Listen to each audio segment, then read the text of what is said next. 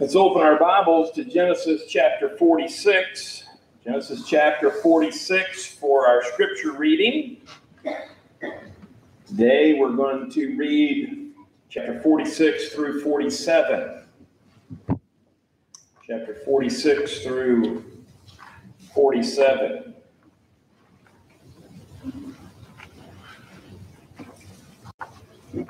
We're coming really close to the end of our scripture reading in Genesis will coincide with our conclusion on the book of Daniel. If it does, just know I didn't plan it. It just is going to be that way, maybe. So, Genesis chapter 46, verse 1. Israel set out with all that he had and came to Beersheba, and he offered sacrifices to the God of his father Isaac. That night God spoke to Israel in a vision. Jacob, Jacob, he said. I am God, the God of your father. Do not be afraid to go down to Egypt, for I will make you into a great nation there. I will go down with you to Egypt, and I will also bring you back. Joseph will close your eyes when you die. Jacob left Beersheba. The sons of Israel took their father Jacob in the wagons Pharaoh had sent to carry him, along with their dependents and wives. They also took their cattle and possessions they had acquired in the land of Canaan.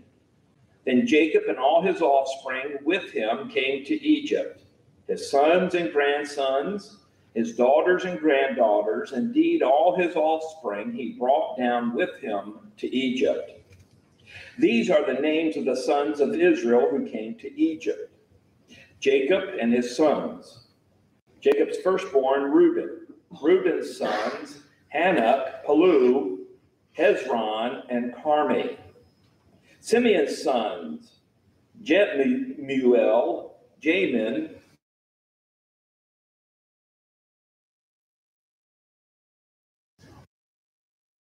Jahar, and Shaul, the son of a Canaanite woman.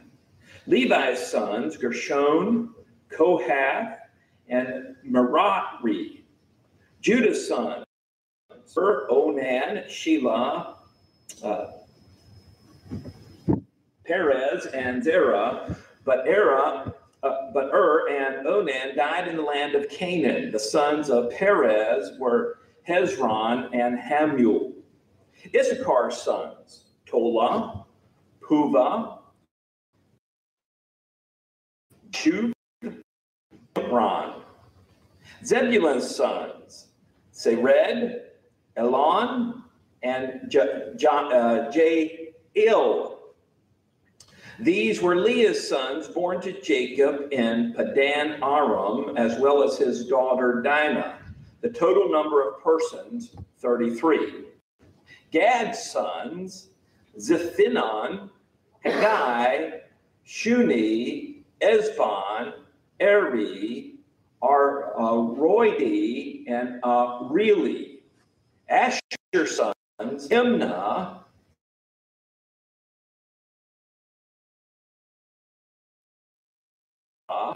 Sirah. Beriah's sons were Heber and Malkiel. These were the sons of Zilpah, whom Laban gave to his daughter Leah, and she bore to Jacob 16 persons. The sons of Jacob's wife Rachel, Joseph and Benjamin. Manasseh and Ephraim were born to Joseph in the land of Egypt. They were born to him by Asenath, daughter of Potipharah, a priest at On. Benjamin's sons,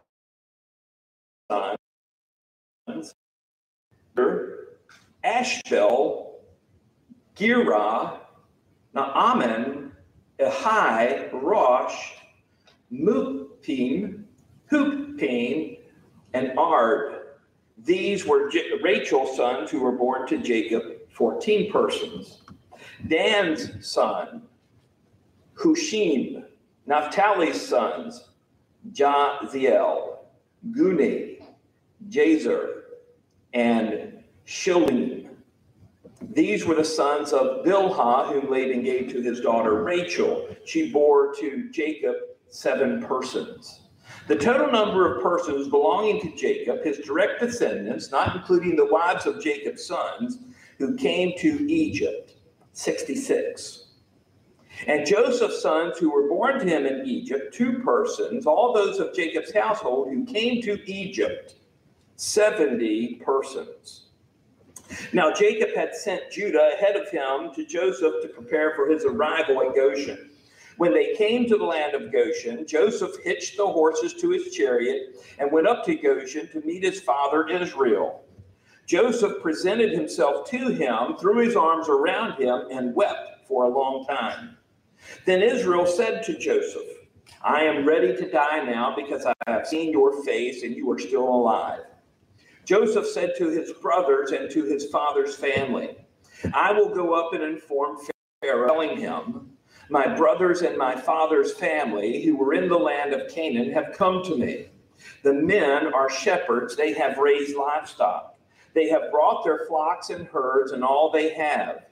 When Pharaoh addresses you and asks, what is your occupation? You are to say, your servants, both we and our ancestors, have raised livestock from our youth until now. Then you will be allowed to settle in the land of Goshen, since all shepherds are detestable to Egyptians. So Joseph went and informed Pharaoh, my father and my brothers with their flocks and herds and all come out in the land. He took 5 of his brothers and presented them to Pharaoh. And Pharaoh asked his brothers, what is your occupation? They said to Pharaoh, your servants, both we and our ancestors, are shepherds. And they said to Pharaoh, we have come to stay in the land for a while because there is no grazing land for your servant sheep, since the famine in the land of Canaan has been severe. So now, please let your servants settle in the land of Goshen. Then Pharaoh said to Joseph, now that your father and your brothers have come to you, the land of Egypt is open before you. Settle your father and your brothers in the best part of the land. They can live in the land of Goshen. If you know of any capable men among them, put them in charge of my livestock. Joseph then brought his father Jacob and presented him to Pharaoh, and Jacob blessed Pharaoh. Pharaoh said to Jacob, how many years have you lived? Jacob said to Pharaoh, my pilgrimage has lasted 130 years. My years have been few and hard, and they have not reached the years of my ancestors during their pilgrimages. So Jacob blessed Pharaoh and departed from Pharaoh's presence. Then Joseph settled his father and his brothers in the land of Egypt and gave them property in the part of the land of Ramesses, as Pharaoh had commanded. And Joseph provided his father, his brothers, and all his father's family with food for their dependents. But there was no food in the entire region, for the famine was very severe. The land of Egypt and the land of Canaan were exhausted by the famine. Joseph collected all the silver to be found in the land of Egypt and the land of Canaan in exchange for the grain they were purchasing, and he brought the silver to Pharaoh's palace. When the silver from the land of Egypt and the land of Canaan was gone, all the Egyptians came to Joseph and said, give us food. Why should we die here in front of you? The silver is gone. But Joseph said, give me your livestock since the silver is gone. I will give you food in exchange for your livestock. So they brought their livestock to Joseph, and he gave them food in exchange for their horses, their flocks of sheep, cattle, and the donkeys. That year he provided them with food in exchange for all their livestock. When that year was over, they came the next year and said to him, we cannot hide from our Lord that the silver is gone, and that all of our livestock belongs to our Lord. There is nothing left for our Lord except our bodies and our land. Why should we die here in front of you, both us and our land? Buy us and our land in exchange for food. Then we will with our land will become Pharaoh's slaves. Give us seed so that we can live and not die, so that the land won't become desolate. In this way, Joseph acquired all the land in Egypt for Pharaoh, because every Egyptian sold his field since the famine was so severe for them. The land became Pharaoh's, and Joseph made the people servants from one end of Egypt to another. The only land he did not acquire belonged to the priests, for they had an allowance from Pharaoh. They ate from their allowance that Pharaoh gave them. Therefore, they did not sell their land. Joseph said to the people, understand today that I have acquired you and your land for Pharaoh. Here is seed for you. Sow it in the land. At harvest, you are to give a fifth of it to Pharaoh, and 4/5 will be yours as seed for the field and as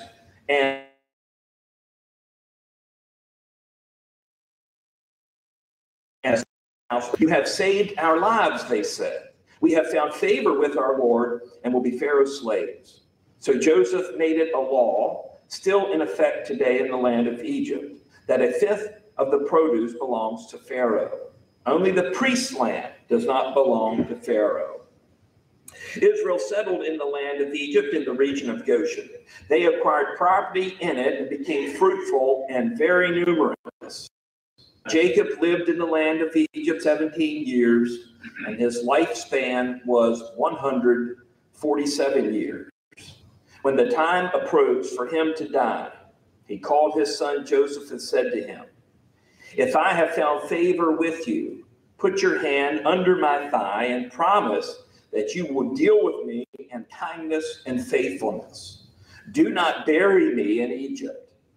When I rest with my ancestors, carry me away from Egypt and bury me in their burial place. Joseph answered, I will do what you have asked. And Jacob said, swear to me. So Joseph swore to him. Then Israel bowed in thanks at the head of his bed. Genesis chapter 46 and 47. Now turn in your Bibles to Daniel chapter 11. Daniel chapter 11.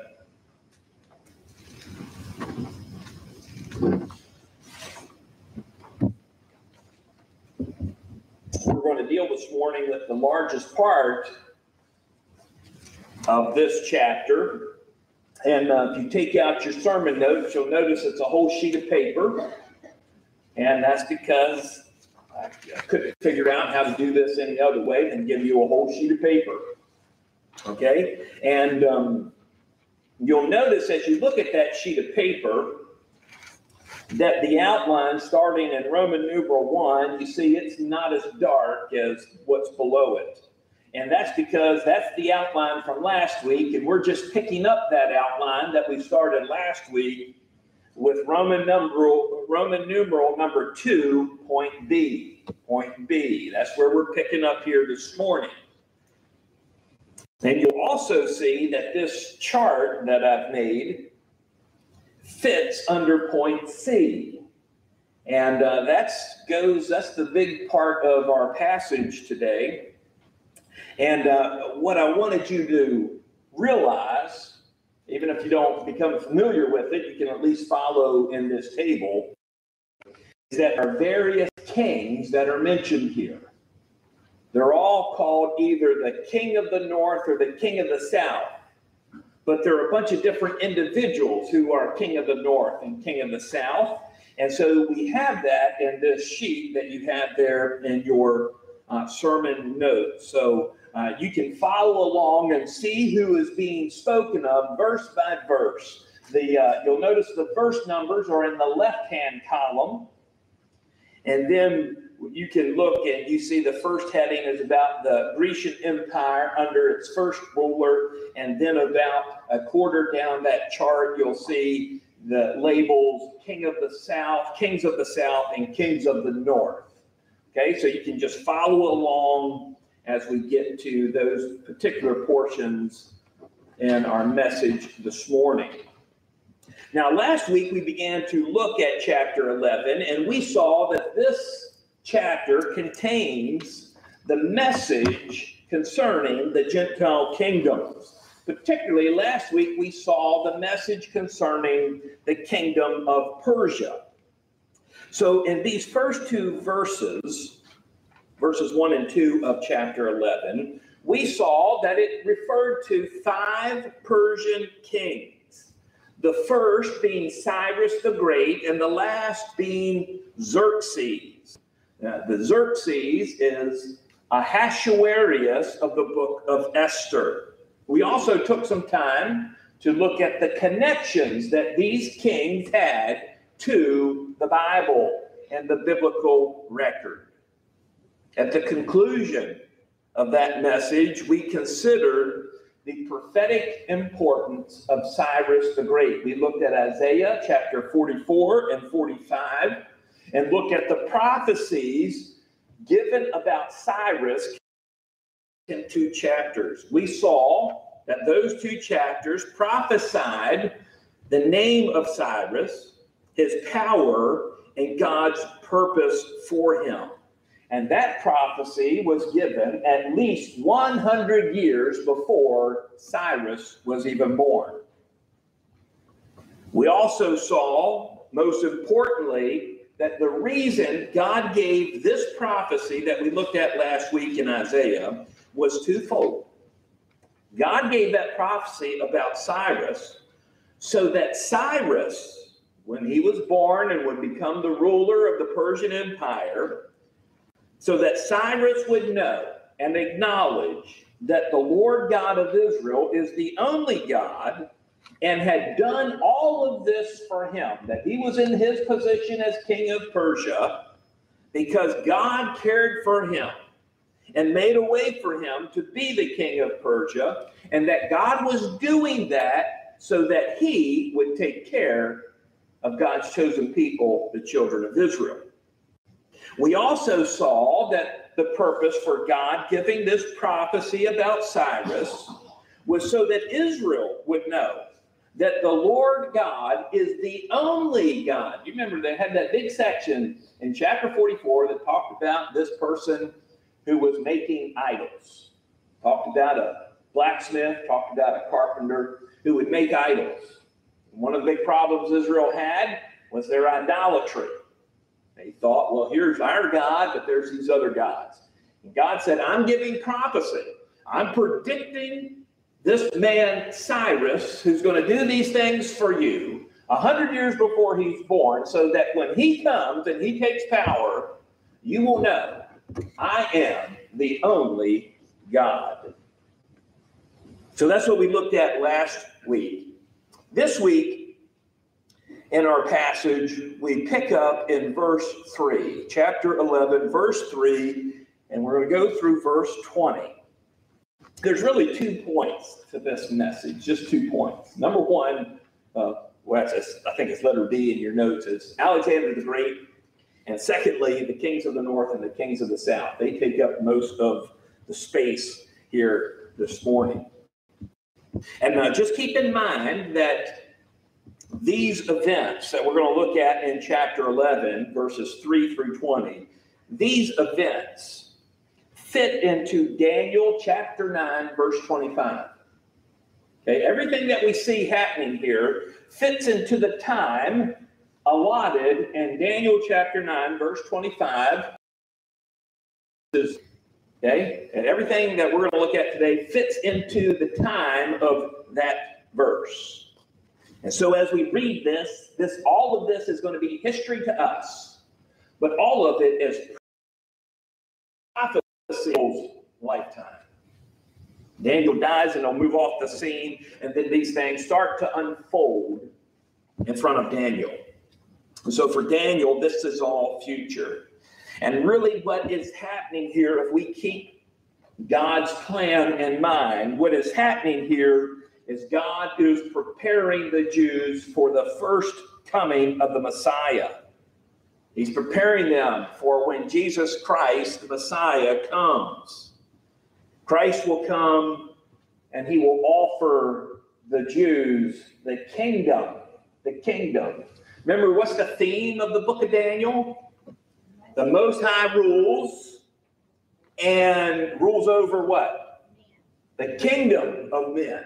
Rules over the kingdom of men and gives it to whoever he wants. And he had given it to Israel, and Israel disobeyed. And then he gives it to a number of the Gentile rulers, Nebuchadnezzar, Babylon, Cyrus, Persians, Alexander, the Greek Roman Empire. There's 4 Gentile kingdoms. And then he is preparing to give it back to Israel when their Messiah comes, and the Messiah will be God's ultimate earthly ruler. This passage is preparing us for that.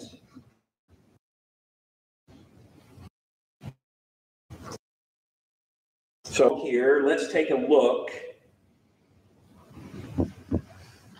at verses 3 and 4, Alexander the Great. Then a mighty king shall arise, who shall rule with great dominion, and do according to his will. And when he has arisen, his kingdom shall be broken up and divided towards the 4 winds of heaven, but not among his posterity, nor according to his dominion with which he ruled. For his kingdom shall be uprooted, even for others besides these. So notice in verse 3 that this mighty king that is spoken of here follows the Persian Empire. In verse 2, if you glance back up to the bottom of verse 2, the end of verse 2, you see that the Persian Empire stirs up Greece. So this is going to be a ruler of Greece that the Persians stirred up. Now, this mighty king that we see here in verse 3 actually defeats Artaxerxes V, October 1st, 331 BC, in the Battle of Gaugamela. Okay, he defeats, this mighty king defeats the Persians in 331 BC. Also notice in verse 3 that this mighty king has a vast empire, great dominion. He has a vast empire. Basically, this empire will run from Greece down to Egypt, then east all to India. It's a huge empire. It's larger than any empire so far that we've seen in the book of Daniel. As we come to verse 4, we see that at the peak of his power, this mighty king dies, and his empire is divided into 4 parts. Now, this isn't new information. This is old information, because we saw it in chapter 8, verse 22, where you had the ram and the goat had this big horn that came out of his head, and the horn is broken, and there's 4 other horns that come up. This is the same idea that we find here. But notice verse 4 tells us that his kingdom doesn't go to his family. It says, but not among his posterity. Well, this is talking about Alexander the Great. We know that both of his sons were murdered. They didn't become rulers in his place. Furthermore, we see that this kingdom that he has isn't going to last. It's going to be broken up, and what's broken up and becomes parts of it are never as big and as powerful as the kingdom under this mighty king. And so 4 of the generals become the rulers.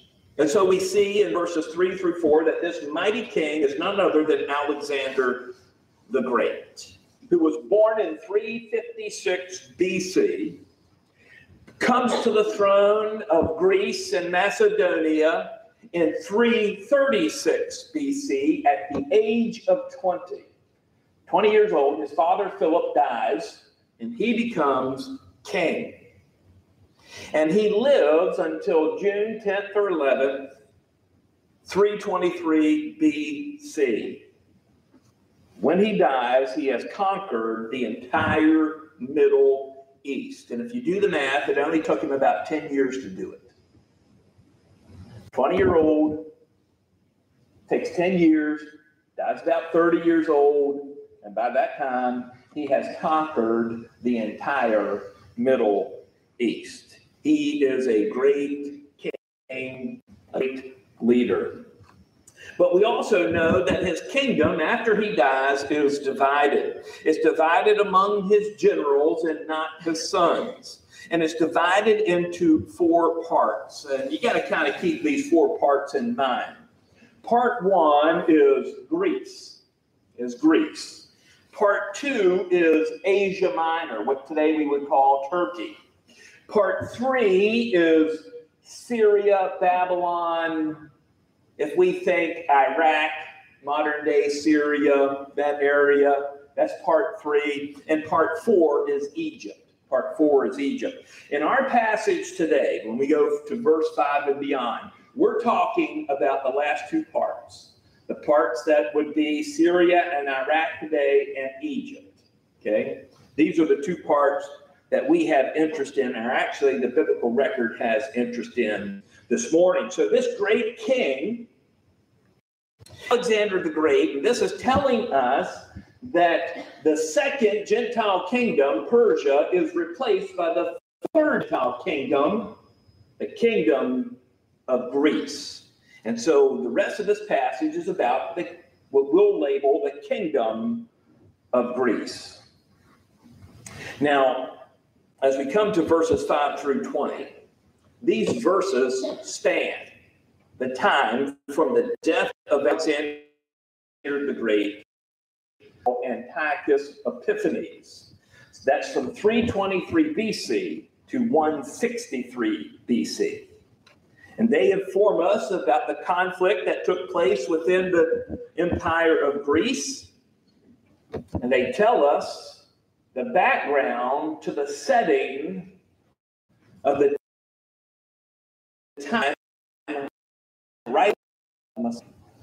They're giving us information as to why the Jews thought certain ways, acted certain ways in preparation for the coming of the Messiah. So let's look at this. I'm just going to try to do this in no headings, just going by the verses, and I'm going to try to make sense of it as we go. Let's look at verse 5.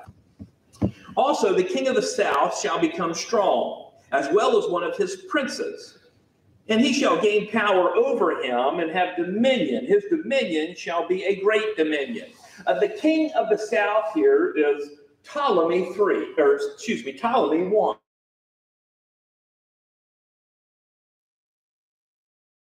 First, I'm right there about a quarter of the way down in that chart, and you'll see Ptolemy I. Now, I'm not going to give you all the information I put in there. I gave you the chart, so I don't have to say all that information, okay?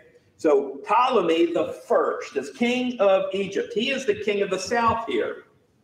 Now let me just say, the reason the Bible doesn't say, this is Ptolemy I, this is Ptolemy II, this is Seleucus I and II, the reason it doesn't use those individuals is because it is focused on the position of king of the south, Syria.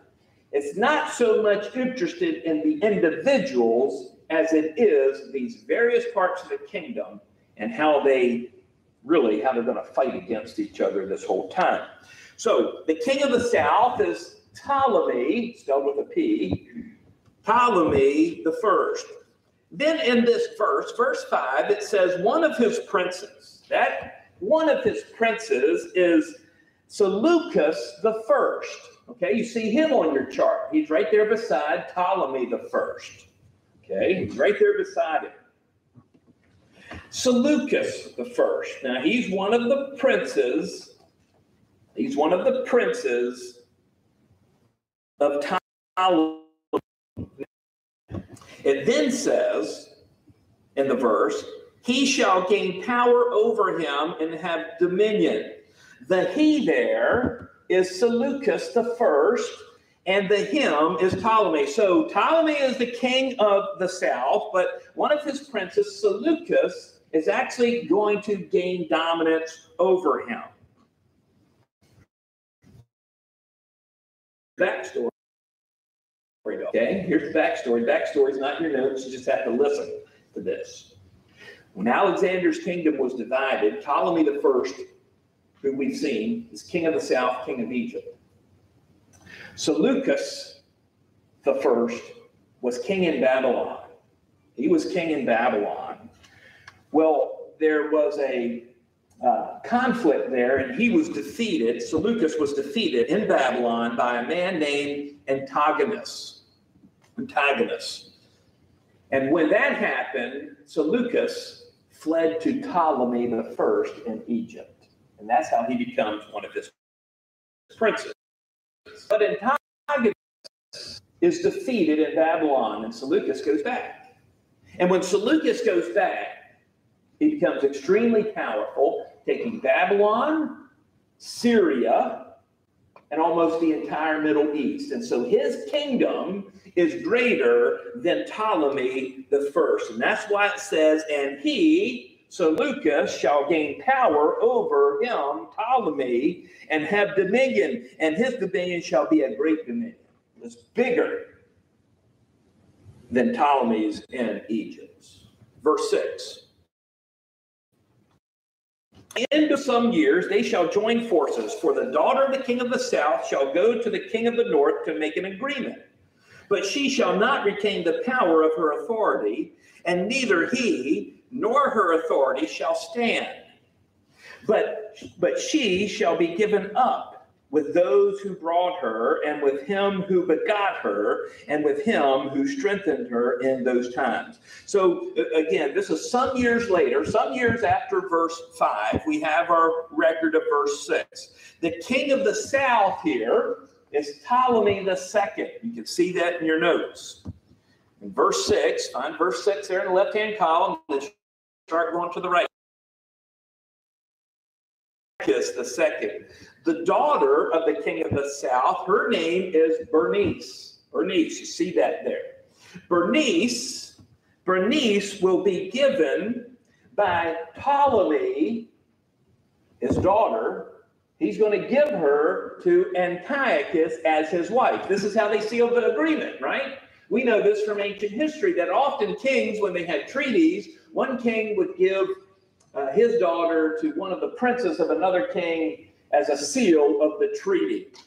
And this is what happens here. They come to this agreement, but then we see the demise of the daughter of the king of the south. We see the demise of Bernice. We see her demise here in this verse. When Bernice was given to Antiochus,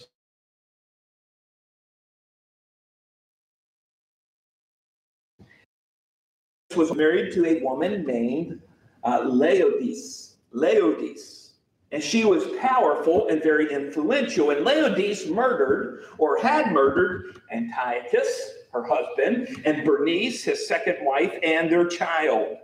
And she then becomes the viceroy, the co-regent over Syria, the kingdom of the north, until her son, Seleucus II, comes to power. So there's a lot of things happening in here. That's verse 6. Now let's go to verse 7. Verse 7. But from the branch of her roots one shall arise, and his shall come with an army, enter the fortress of the king of the north, and deal with them and prevail. The her here, see the her right at the beginning of the verse, but from a branch of her, this is Bernice. This is Bernice that we just mentioned, daughter of the king of the south, who was queen, the king of the north. That's Bernice, and the branch here is in reference to Bernice's brother, Ptolemy the third. Ptolemy the third. You see that in your outline there. So verse 7, see right to the right of it, Ptolemy the third. And you can go on over and you see who the king of the north is at that time. So the phrase here in this verse, one shall rise in his place, indicates that Ptolemy III would sit on the throne of his father. Ptolemy III is going to avenge the murder of his sister Bernice. This war will last 6 years. And in this war, Ptolemy captures the capital of the northern kingdom the capital of Antioch. Antioch. You know where Antioch is? Antioch of Syria. You know where that's at? That's where Paul and Barnabas ministered in the book of Acts. So this is an ancient city here. Let's keep going. Verse 8. If I get sidetracked too much here, we'll never get done. Verse 8. And he shall also carry their gods captive to Egypt with their princes and their precious articles of silver and gold. He shall continue more years than the king of the north. So the he here in verse 8, and he shall also carry, this is talking about Ptolemy III, king of the south, and the king of the north refers to Seleucus II. And what happens here, what is described here, is that Ptolemy III takes the gods of the Seleucids, the king of the north, the Seleucids, he takes them back to Egypt. Now, one of the things that is very, very simple, kingdom would invade another kingdom, and they would take their gods. That is symbolic to say, we have power not over just you, but we have power over your gods. Your gods could not help you, could not prevent. In fact, we are taking them hostage. They are our hostages. They are our captives. And so Ptolemy takes their gods back to Egypt with him, the king of the north. Verse 9. Also, the king of the north shall come to the kingdom of the south, but shall return to his land. Again, we're talking about Ptolemy III in the south and Seleucus II in the north. Now, some of our Bibles might read differently. The King James here says, so the king of the south shall come into his kingdom.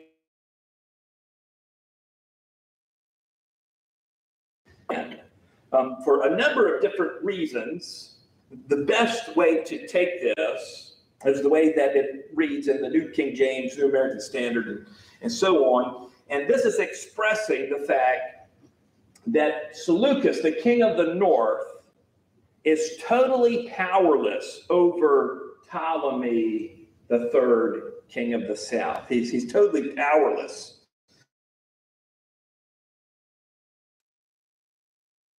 And he can muster a good attack against him. Verse 10. Notice in verse 10, we're going to have a switch of people here and there in your notes. Verse 10. However, his sons shall stir up strife and assemble a multitude of great forces. And one shall certainly come and overwhelm and pass through. Then he shall return to his fortress and stir up strife. So here at the beginning of the verse, it says, however, his sons, the his there is Seleucus II. His sons, his name, the son of Seleucus II, the first one is Seleucus III. Seleucus III. His other son is Antiochus III. Antiochus III. This Antiochus, don't confuse him with Antiochus Epiphanes, two different guys. All right. So the sons of Seleucus II continue the war with the Ptolemies. It says here in the middle of the verse, one shall certainly come and overwhelm and pass through.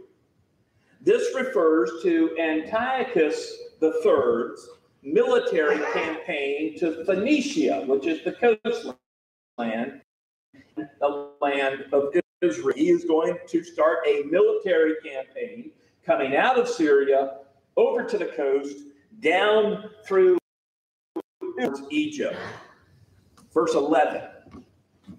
And the king of the south, remember that's Egypt, the king of the south shall be moved with rage and go out and fight with him, with the king of the north, who shall muster a great multitude, but the multitude shall be given into the hand of his enemy.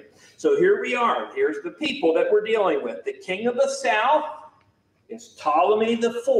You see that in your notes, Ptolemy IV. The king of the north is Antiochus III. They have a large battle, huge armies involved.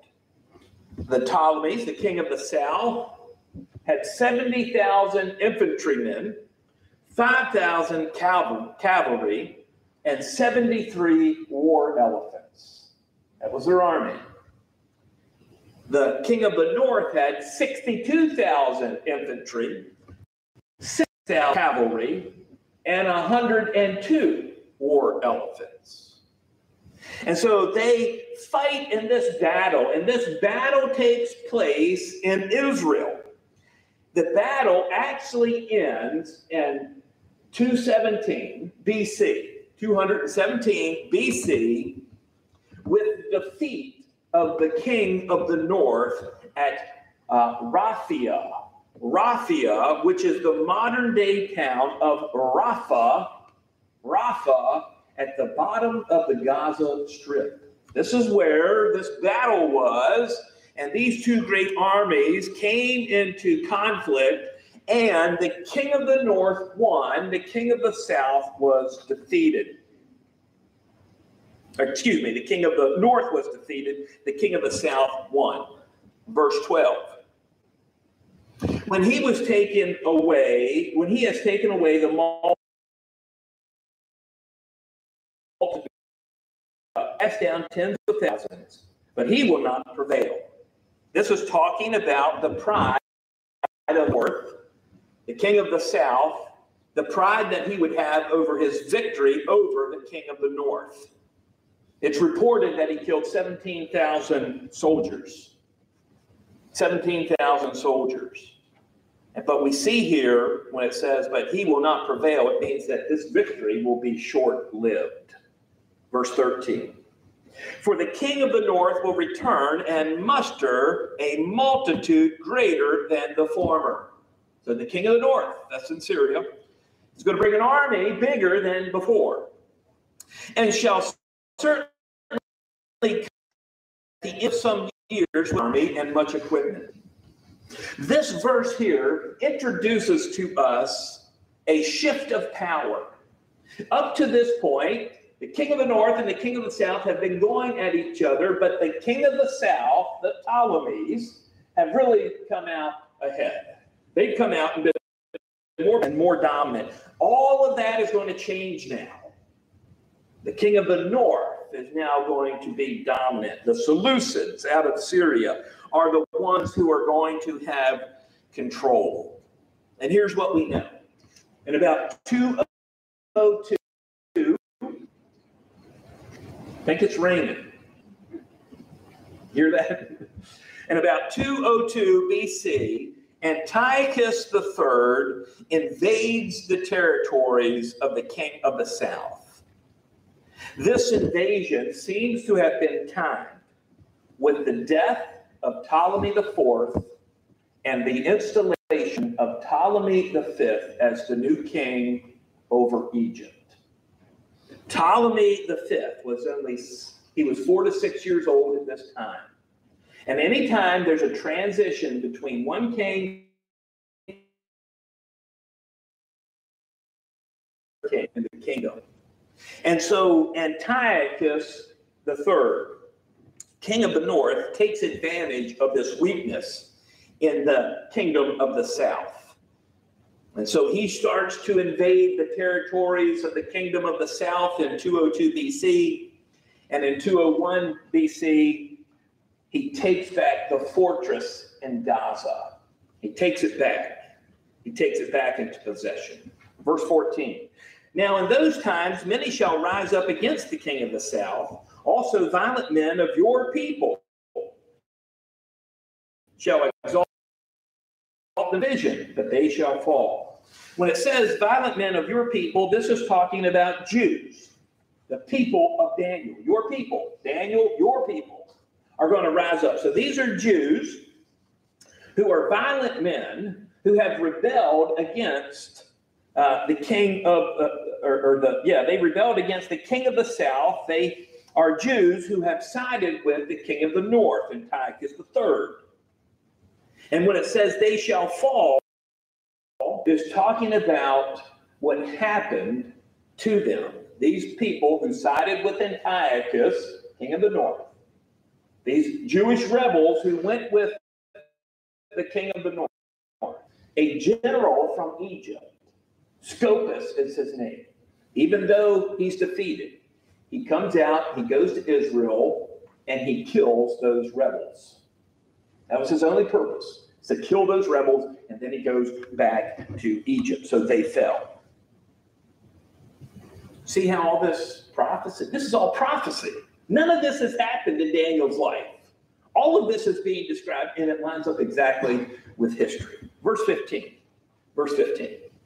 So the king of the north shall come and build a siege mound and take a fortified city. His choice troops shall have no strength to resist. Now, this verse is referring to a battle that takes place in Sidon. You know, Sidon's up in the Lebanon area. It's north of Israel. It's right on the coast. It's really important. You remember Tyre and Sidon? Tyre and Sidon. This is Sidon. That's Sidon on the coast, way up north. And so this is referring to a battle that takes place there where Antiochus III has defeated the Egyptian general Scopas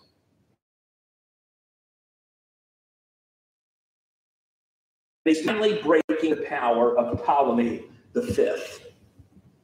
Now, it's interesting. There's between the verses here, between verses 14 and 15, there's something interesting that happens that we know from history. In 199 BC, Scopas, after he's defeated in verse 14, he has the ability to raise an army for Ptolemy, and he invades Judah. He engages the king of the north at the Battle of Panium. This is close to Caesarea Philippi. Caesarea Philippi goes by the name Banus now, but in the ancient world it was also called Panis. Panis. Okay? You remember Caesarea Philippi.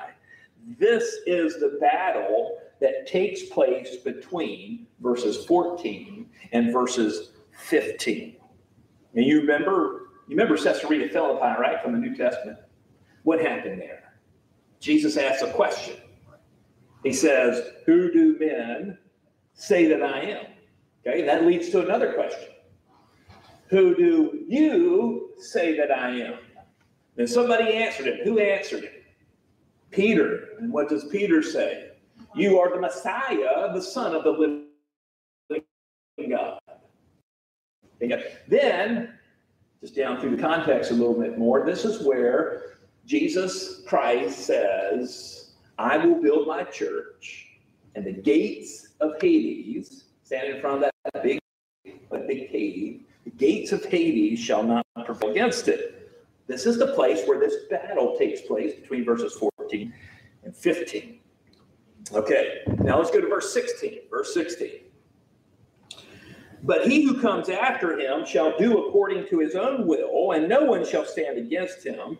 He shall stand in the glorious land with the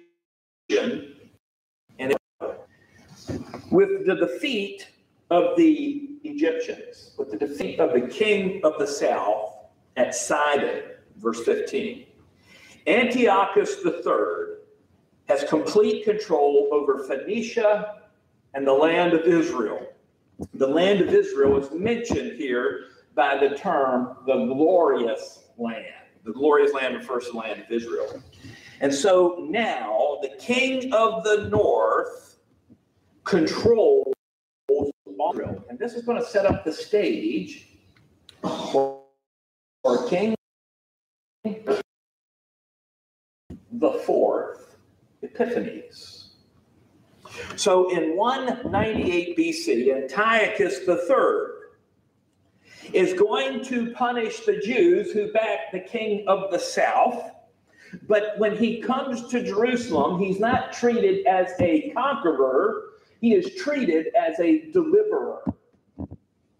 So the Jews were like, "Yes, Antiochus is here. He has delivered us from the king of the south. And it will be a mere 23 years when the Jews will no longer say, praise the Lord for Antiochus, our deliverer, a curse Antiochus, our oppressor. 23 years is all it's going to take.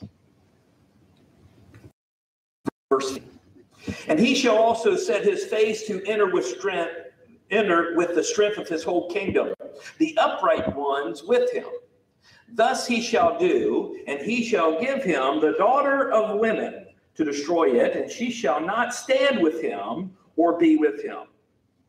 So the king of the north here forces a peace treaty with the king of the south. Okay? He there, in verse 17, and to seal the deal, to seal the treaty, Antiochus III, king of the north, is going to give his daughter, Cleopatra, to Ptolemy V, the king of the south. And she will be Ptolemy's wife. And Antiochus III, in doing this, intends for Cleopatra to ruin the Ptolemies. But that's not what happens. It says she did not stand with him. That's her father, Antiochus III, or before him. Her and get all of her support. All of this is predicted, and all of it happens. Verse 18. After this, he shall turn his face to the coastlands and shall take many. But a ruler shall bring him the reproach against them to an end. And with the reproach removed, he shall turn back on him. So Antiochus, after defeating the Egyptians, the king of the south, turns his attention to the coastlands. Those areas around the Mediterranean Sea, coastal areas and islands. This happened. However, Lucius Cornelius Scipio Asiaticus, quite a name, came up against Antiochus III, king of the north, with a coalition of Romans and Greeks, and defeated him at Thermopylae. Not the Thermopylae of Persia and Greek history. I mean, it's the same place, but it's not the same battle, okay? Thermopylae is the same place, but it's not the same battle. So the Romans are going to defeat Antiochus III, Thermopylae.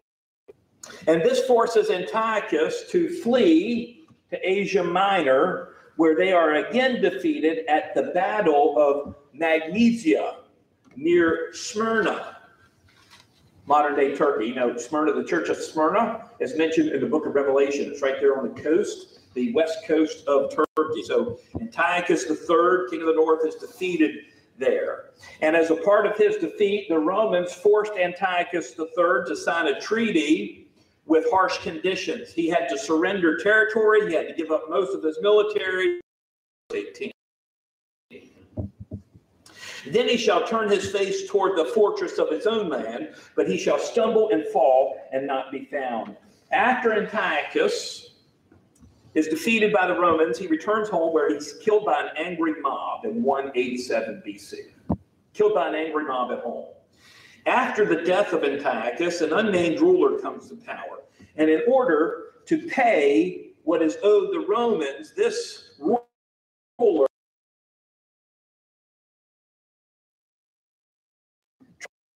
Lima-Is, and he is also killed.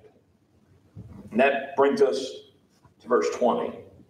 There shall arise in his place one who imposes taxes on the glorious land. Remember, the glorious land is a term for Israel, the land of Israel. Shall impose taxes on the glorious land, but within a few days he shall be destroyed, but not in anger or in battle. So the one who arises after Antiochus III, the one who comes in his place and imposes taxes on Israel, is the son of Antiochus III. And Seleucus IV sends a tax collector named Heliodorus into Israel to collect taxes so that Syria, the king of the north, could pay what he owes Rome. Seleucus IV did not reign long. After just a few years, it's believed that he was either assassinated by Heliodorus, or that Heliodorus had him assassinated at the fourth Epiphanes. We're going to talk about him next week, and he plays such a vital role in the terror of Israel. So this is the history that leads up to the Jews right before the Lord comes, right, but just 150 years before Christ is born, roughly.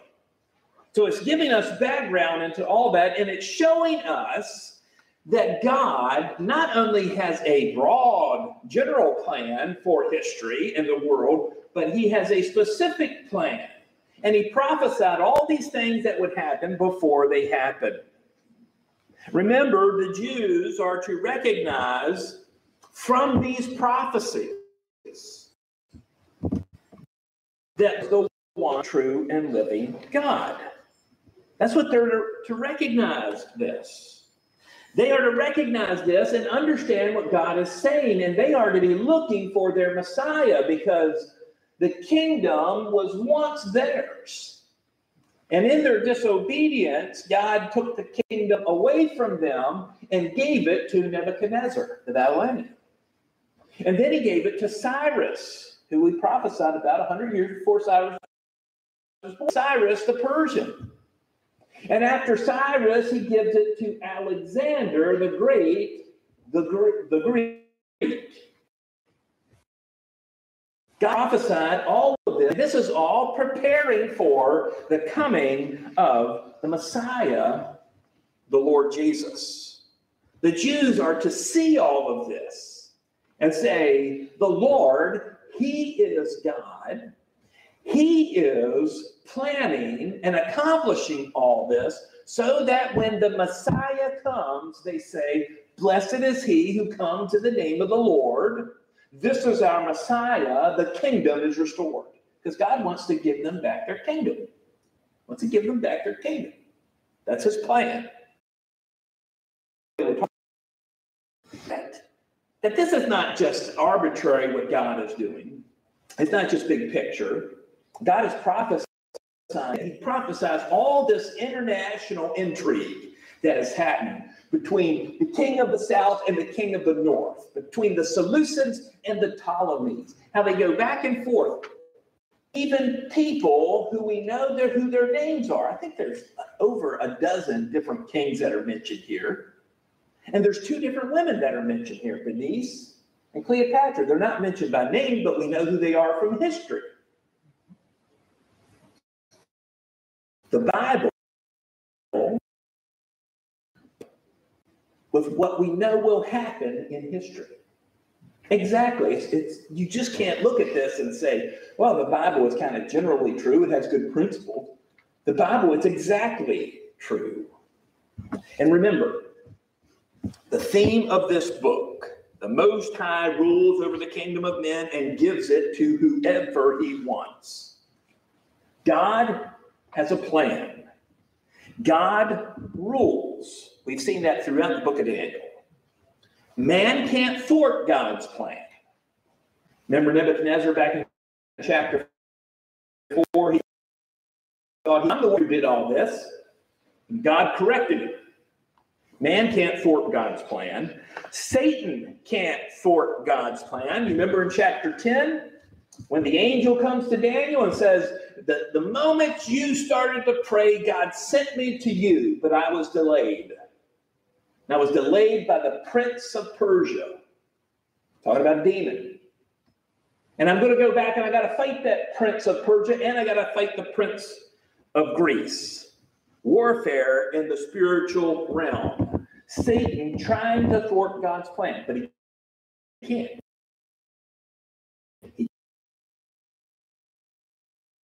He has a plan for the Jews. He wants to restore the kingdom to Israel. And this is the Messianic kingdom, what we will know later as the millennial kingdom. This is all part of God's plan. And we also need to recognize that God doesn't just have a plan for Israel, but he also has a plan for us. We might ask the question, what is God's plan for me? Well, the answer to that question is focus on what we know from the Word of God and let it remain unknown and work itself out. Do what you know to do is God's will for you. You know God's will for you is to make disciples, to tell people about the Lord and to teach them what the Lord commanded. You know that's what you ought to do. That is the will of God. So if you ask me, what is the will of God for me? Make disciples. Tell people about Jesus and teach them what Jesus says and what he taught. That's what we know the will of God is for us, among other things. And we should be concerned with God's will. My uncle, who turned 80 here recently, has been in full-time. He is still in ministry for 55 years. He's tried to retire a couple times. And he retired last year, and then the mission agency he works with had a transition in leadership, and the new president said, I wish you wouldn't retire right now. I want you to stick around and help me a little bit to get to know everybody and know how things work. So he's going to retire, and the plan is that he retires in a year. But even at this point in his life, his greatest concern is that he doesn't waste what's left of his life. He wants to hear us here who have a lot of time, normally speaking, left in our life. Some have decades. Some maybe not that long. But all of us here have some life left. And we need to understand God has a plan for us. He's given us that plan in his word. And we need to focus our lives, to spend our lives on doing God's will. Stand for prayer.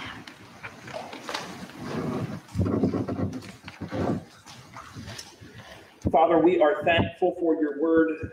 We're thankful for the truth of it and the certainty of it, the knowledge that it gives us of what you want us to do, the knowledge that it gives us of what you have done, and the knowledge that it gives us about you. Not just so we can be smart, not just so we can have information, but so that we can have a growing relationship with you, serving you, and being obedient to you.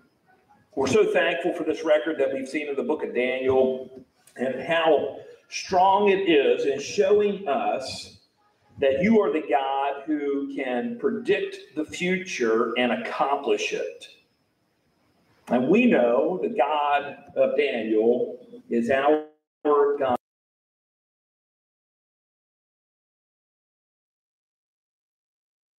Years before, who predicted different generals in the kingdom of the Greeks, even all these Antiochus and Ptolemies and all these people, Bernice, even and Cleopatra, who predicted all these things hundreds of years in advance. That you're not just a God of history in a book, dusty ancient world, but you are our God today. And what you did then, you can do now. Help us to trust in you. Help us to rely on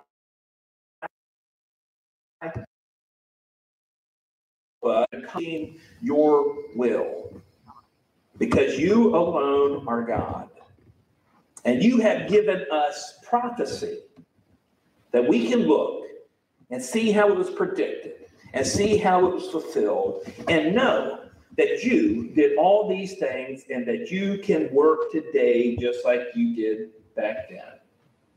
Help us to believe that, help us to trust in you, and help us to serve you faithfully. We pray this in the name of your Son, Jesus Christ. Amen. We are dismissed.